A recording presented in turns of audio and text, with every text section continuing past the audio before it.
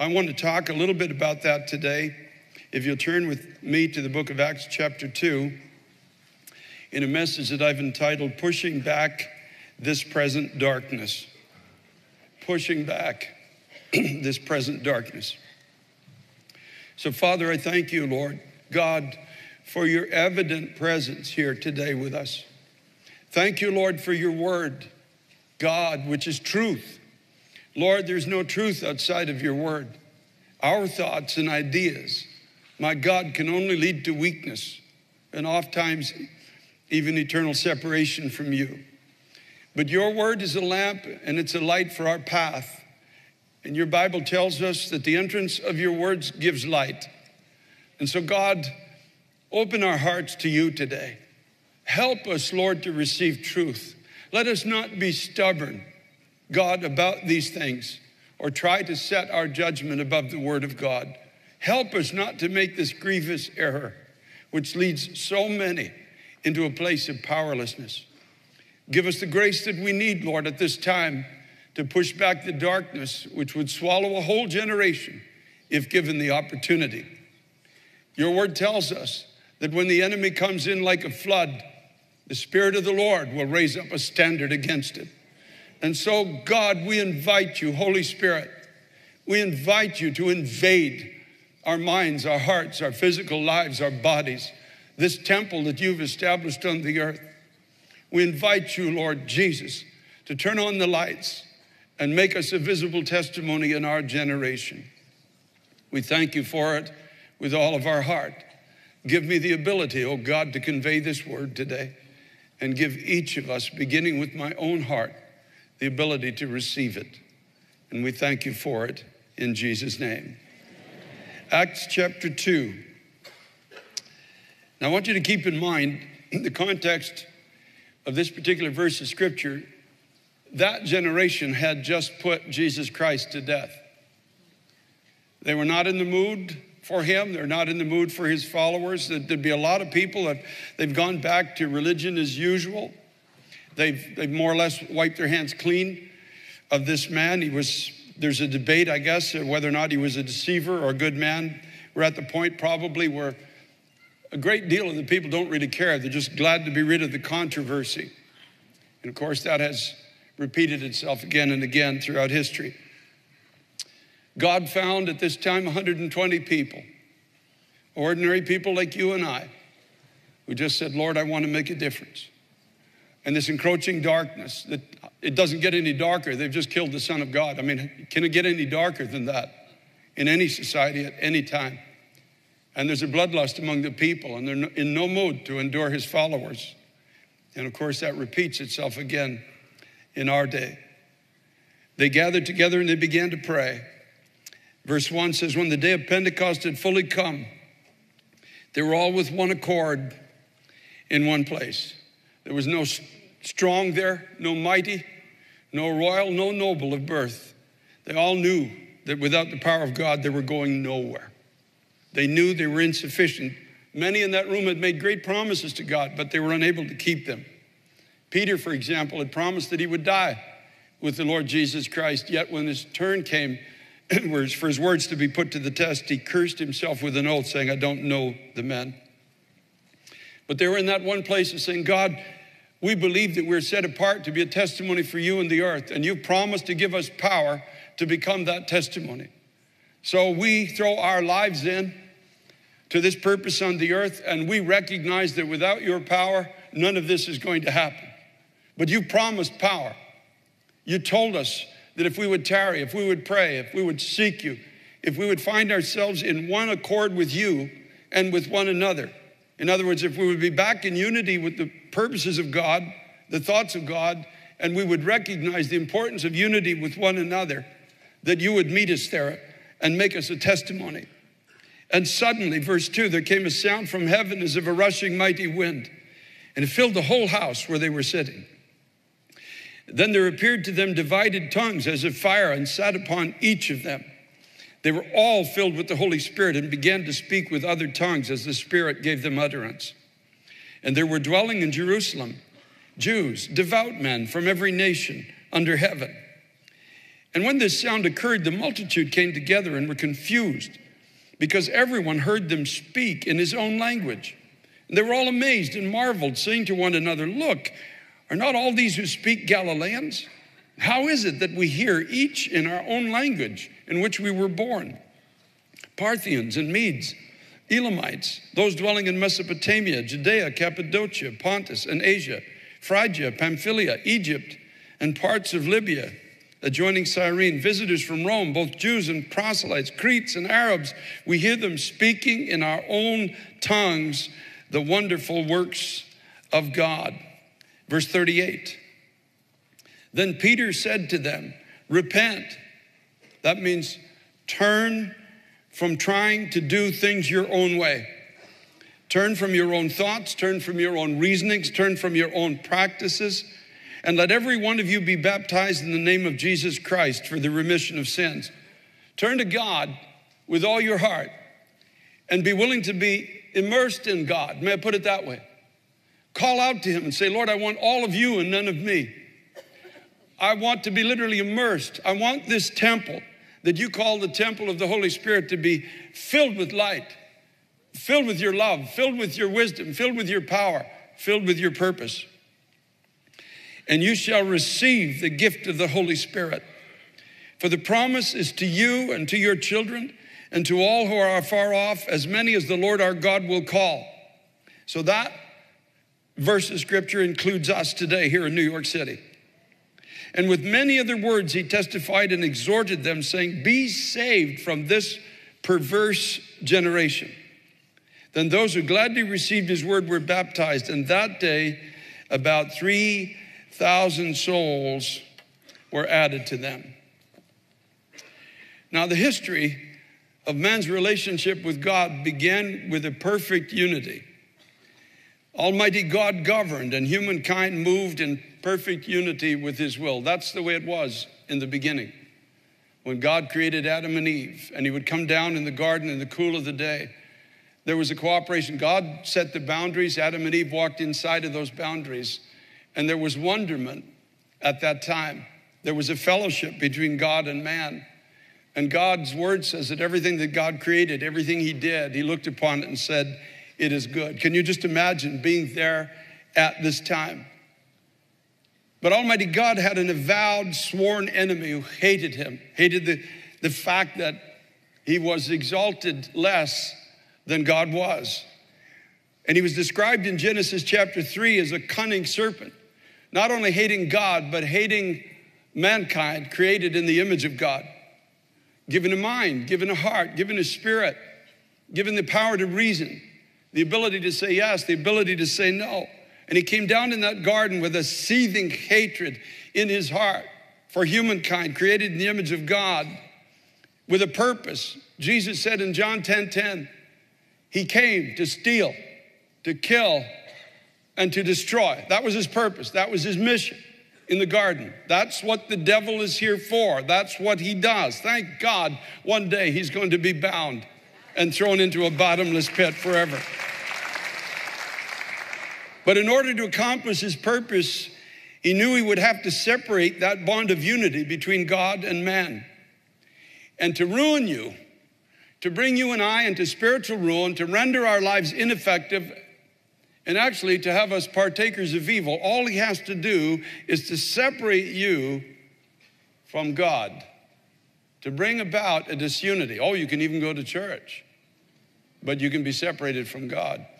You can study the Bible and be separated from God, just to destroy that unity. And this he did. In Genesis chapter 3 and verse 5, he convinced the first man and the first woman that they could ignore the boundaries which God had set around them and determine by themselves what were acceptable standards of right and wrong. It's exactly how he broke the unity between Adam, Eve, and God. You don't have to live inside of God's rules. You're made in the image of God, therefore you can determine in yourself. You can be a judge of what is right and a judge of what is wrong in yourself, and doing this, no harm will come to you. And he succeeded in breaking that unity in the garden. And in Genesis 3:7, the first thing that is introduced into the world when that unity is broken is an awareness and a preoccupation with nakedness. They had a covering of God in the garden. And when humankind sinned against God, the first thing they knew is that they were naked. And thus, we have the introduction with the preoccupation of nakedness, and by extension, the origin of sexual sin. And who can debate that sexual sin doesn't plague this and every generation before it? This preoccupation with nakedness that has spawned a multi-billion-dollar industry called pornography. All of these things that have come just from the separation, in a sense, from God, the disunity from God. In the very next chapter, we see the introduction of envy, hatred, and murder. Remember, the thief came to what? Steal, kill, and destroy. Now, Adam and Eve had two sons, Cain and Abel. The next thing you see is one son's sacrifice is accepted with God and the other one's isn't. And Cain, a seething envy in his heart, got a hold of him, a hatred for his brother, and subsequently, he actually murdered his brother without conscience. When the Lord came to him and said, "Where's your brother?" And he said, "How do I know?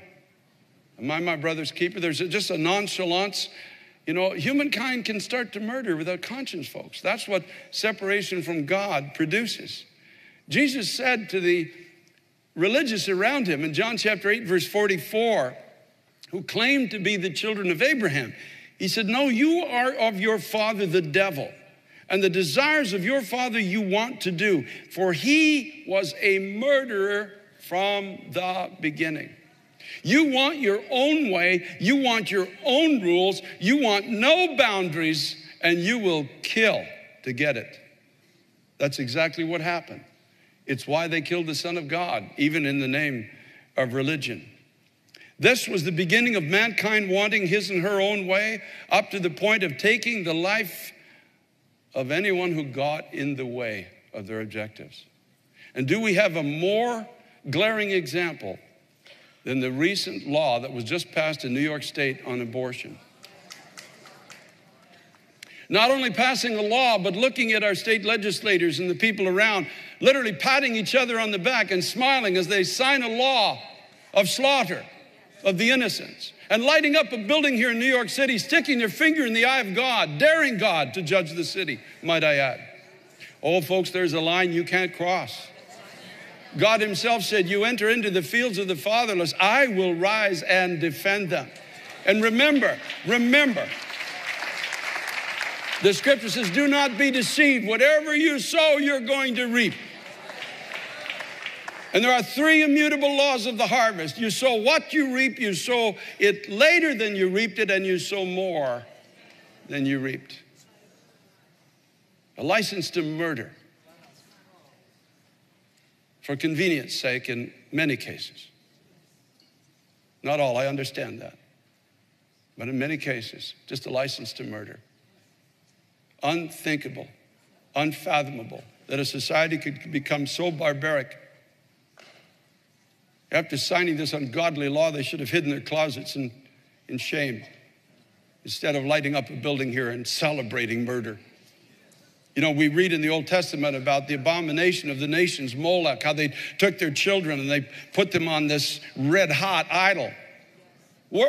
Tell me, what makes us any different now in this generation? How do we claim any moral ground?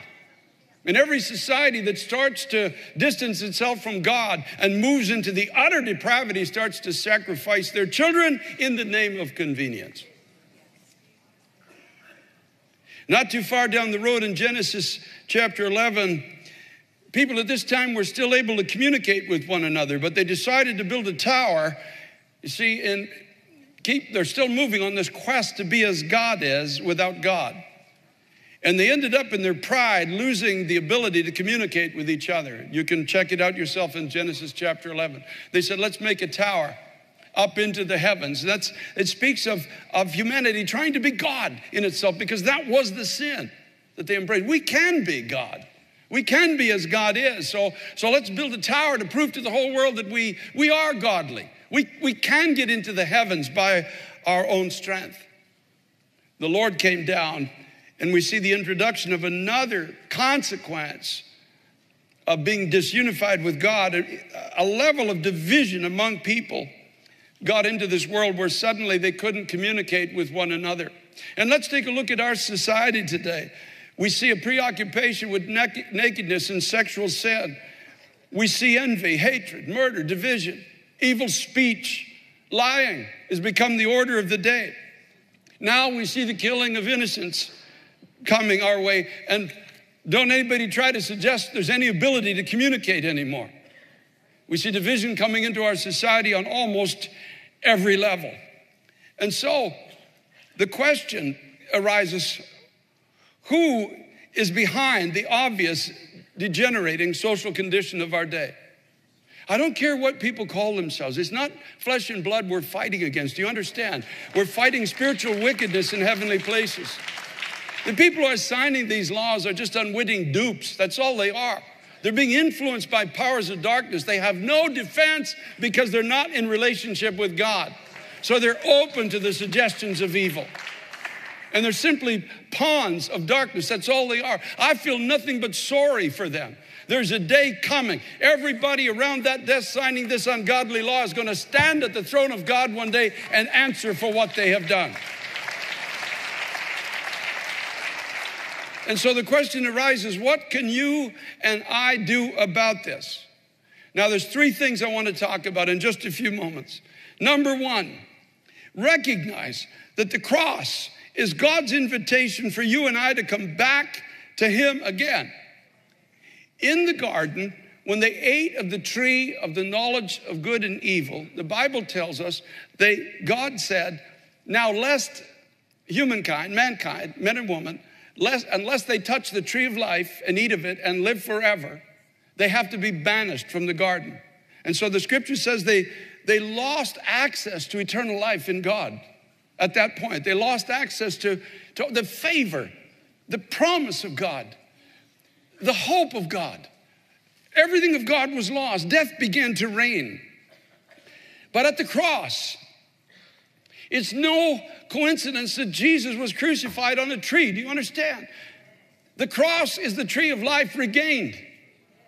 The cross is that opportunity to come back to God. Remember, Jesus himself said, lest you, eat my flesh and drink my blood, you have no life in you. The cross is the tree of life regained. Everyone who wants to come to him now can.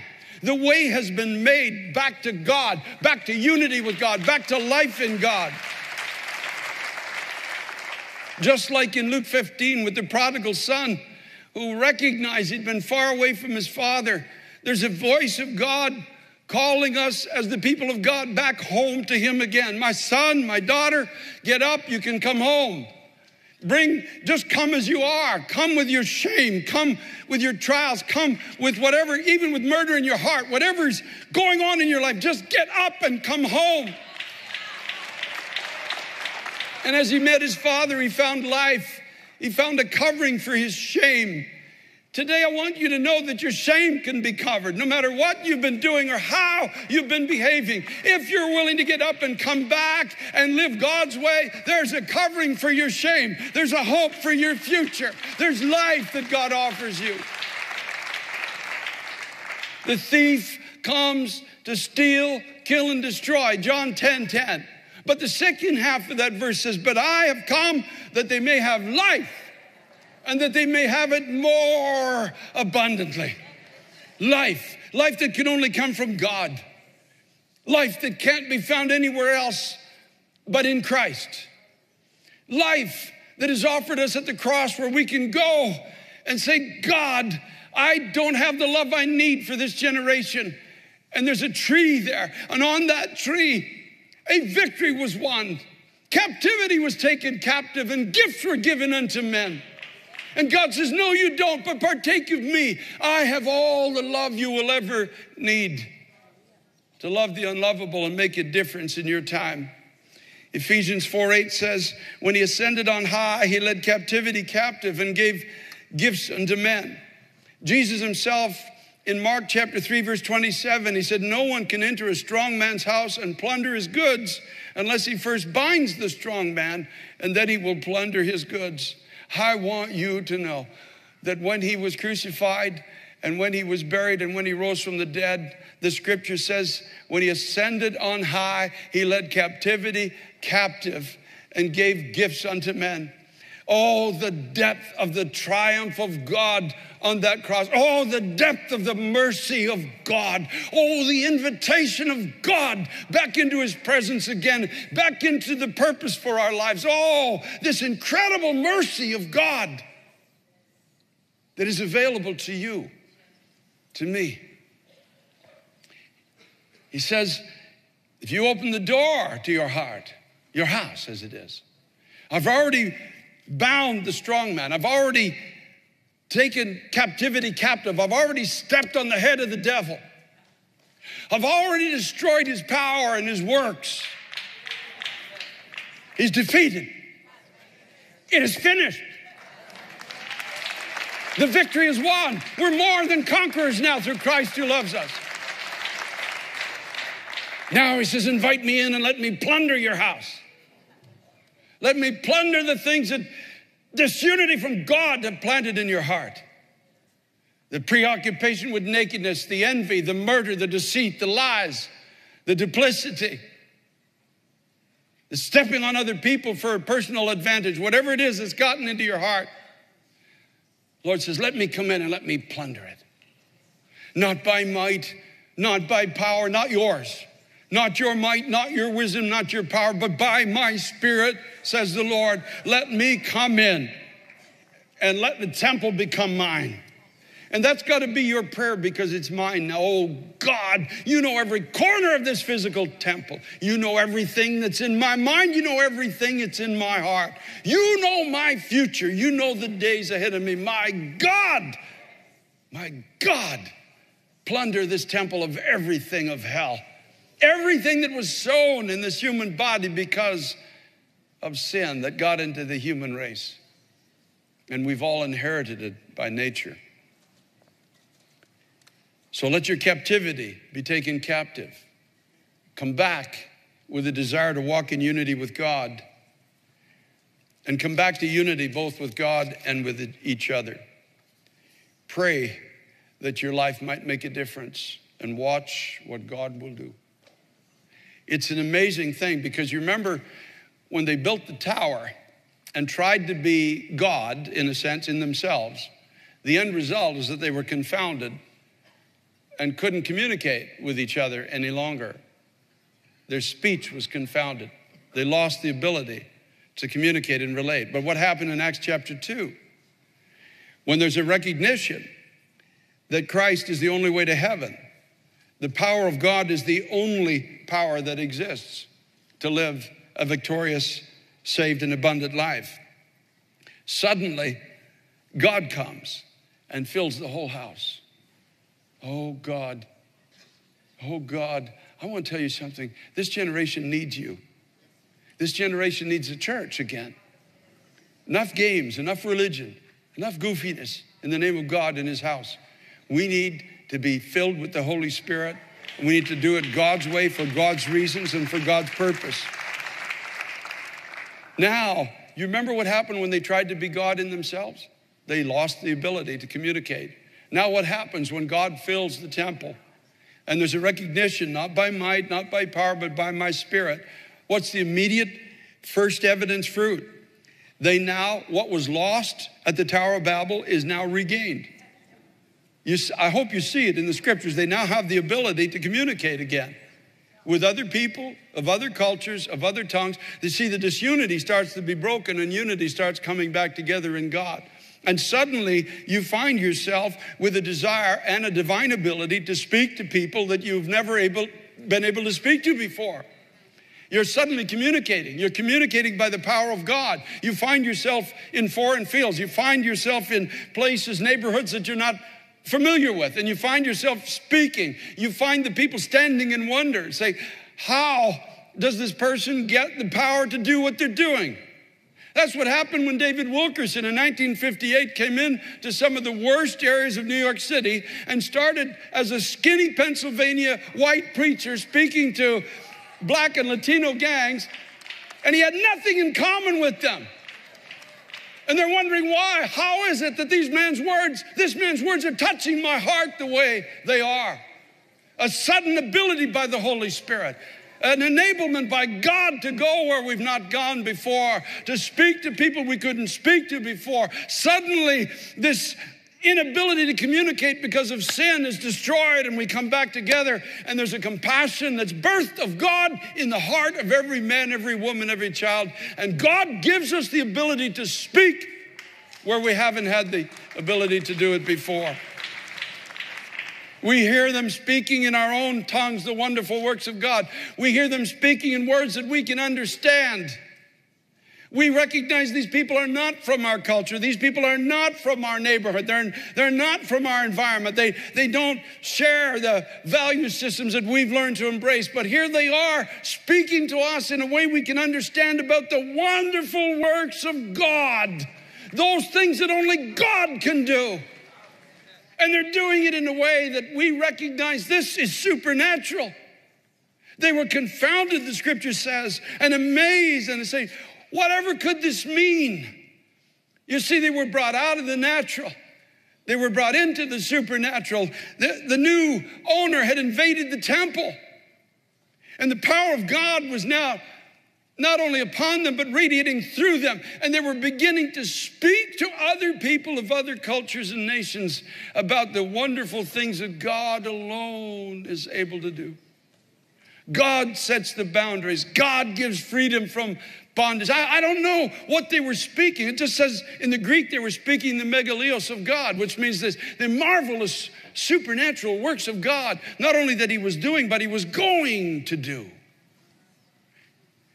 Jesus said when the Comforter comes, he's going to take what is mine, what I bought for you on that cross, and he's going to show it to you. And he's going to show you things to come. So they're not only speaking about this moment of divine enablement, but I'm convinced they're speaking about that which God is going to do in the future. And none of their religion had ever given them any of this.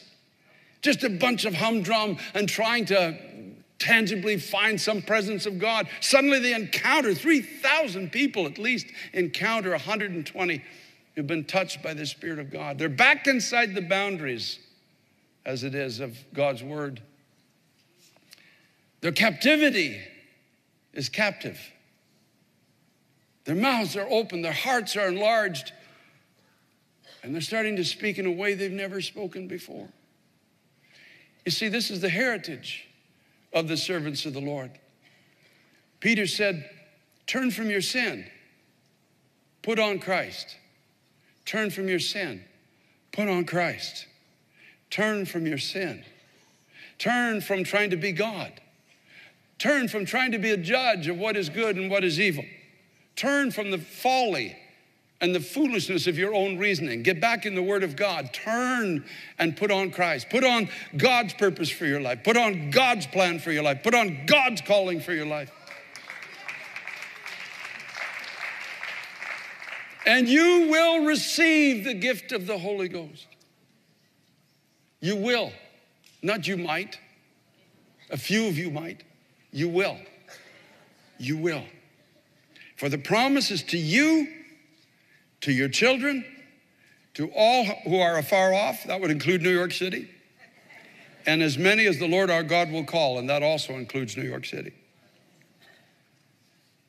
Then those who gladly received his word were baptized, and that day were about 3,000 souls added to them. I don't know about you, but I want my life to make a difference. I've made a bit of a difference, I guess, in the last 40 years or whatever. And thank God for that, but we're living in a new day. There's a new darkness. It's going to require more of God and less of me and less of you. I want you to pray with me. God, let my life make a difference. Let me not be just a mediocre player in this incredible divine moment in history. I want to walk in unity with God. I want to walk inside of his boundaries, his truth. I don't want to set my thoughts above the thoughts of God. I want to experience the full freedom of God. Did you know you can be free today? If you turn to him with all your heart, there's not a weapon of hell formed against you that can prosper. You can be free. You don't need years and years and years of counseling. You can be free from things that entangle your mind and your heart and your spirit. You can be free. And I want to be a testimony of his love, his mercy, and his miracle working power. That is the heritage. That is the heritage of the children of God. That is your heritage. That is my heritage. I want to walk in unity with God. I want a heart to walk in unity with people. I want a heart to push back this present darkness, because it can only be done by the Spirit of God. Israel at this time is conquered by the Roman Empire. They have a different culture, a different value system. They're vile and violent. The Caesar of that time is a lunatic. He's immoral, thinks he's God. That's the Caesar that the Apostle Paul was sent to speak to. The society itself has its religion. It's not much interested. It's glad to be rid of Christ. So what can 120 people do? In the natural, nothing. But they just got together and said, Lord, we are in one accord with your word and your purpose for each of our lives and with one another. And we're in one place. That place is, Lord, we can't go forward until you give us your Holy Spirit. But when you do, we will step out and without fear begin to speak your name. God always takes the foolish things of the world to confound the wise, and the weak things of the world to bring to nothing those things that think they stand in their own strength. And when I get to heaven, I'm going to the video section, and I want to see that was 120 coming out of that upper room. There's just a few moments in history that I want to see. That's going to be one of my first. After the cross, I want to see that moment where they come out of that upper room. And to the undiscerning eye, and they were there was undiscerning people who said these people are all just drunk. We get that. But this was the hand of God came out of that room through 120 people who decided to come back to a place of unity with him and each other. And even mighty Rome, in just a short season, bent its knee to Christ. 3,000 bent their knee that day. And the ideology that threatened to swallow the world at that time bent its knee. That's why I believe that the godless ideologies of this moment in history can also be brought to a place of bending its knee to Christ. I believe that with all my heart.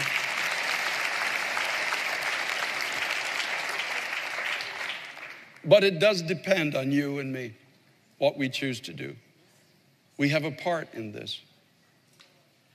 So I want to give an altar call this morning. At home, in the annex, in our campus fellowships, and here in the main sanctuary. For people to simply say, God, I heard you this morning, and you visited us so powerfully during the worship time. You bore witness, Lord. You bore witness that you were going to speak to us today. So, God, help me, wherever I am, to come back into the boundaries of unity with you. Help me, Lord, to boldly approach the throne, to find grace in my time of need, as your word tells me I should. Help me not to be sold short of what you have for my life, God, when you have promised me eternal life and abundant life. This is your promise to me. Help me, Lord, not to carry on creating my own value system of what's right and wrong. Help me, God. Help me, God. Help me, God. I was praying on this platform this morning and said, God, whatever it costs me, I no longer care. I throw my life in with this prayer. If it saves one baby, then it's worth it. If it saves one marriage, if it brings one prodigal son or daughter home, It's not about the numbers. It's about the fact that maybe, just maybe, if I throw my full life in with the kingdom of God, and whatever that's going to cost, that it will make a difference for somebody. The rest is up to God. So, Father, I thank you, Lord, for speaking to us today.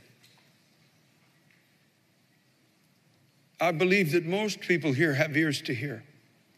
We recognize the darkness of this present moment. God, help us as your people, Lord, to rise up in the power of your Holy Spirit and make a difference in our generation. Take timidity out of our hearts and give us the courage to believe that it's worth living for the sake of God's kingdom and the souls of men and women and children. Push back this present darkness, Lord, through our lives. Bring us together to pray and to fast and to believe. God, we need your Holy Spirit more than we've ever needed you in our lifetime. There can be no victory without you. But we do see the precedent of how you have dealt and visited with other generations who've called out to you. And so, Lord, we cast ourselves at the foot of mercy this day. We lay hold of the promises of God. And we believe, Lord, that we can, as a people, push back the darkness of this day. God, we thank you. In Jesus' name. Lord, you hear the cry of every heart. You told us to ask, and you said everyone who asks receives. You said he who seeks finds, and to him who knocks it will be open. If you know how to give good gifts to your children, how much more will your Heavenly Father give the Holy Spirit to those who ask him? These are your words, Lord. So we bend before your word today, God. We bring our lives into the boundaries of what your word tells us, oh God. And we ask and we expect to receive. We expect, oh God, that this door will open. We expect, oh God, that great fruit will be born for your kingdom's sake. We expect our timidity to be swallowed up of your love and your boldness. We expect our powerlessness, oh God, to give way to the presence of your Holy Spirit. And Father, we thank you. Oh God, oh God, oh God, oh God, oh God, send the Holy Spirit. For Jesus' sake, Lord, send the Holy Spirit. God, do the work that's in your heart. You long, Lord, for a church where you could send your Spirit. Send your Spirit in full measure to us, Lord. And raise us up, God, to be the people that you've called us to be. Father, we thank you, God, with all of our heart this day. Hallelujah.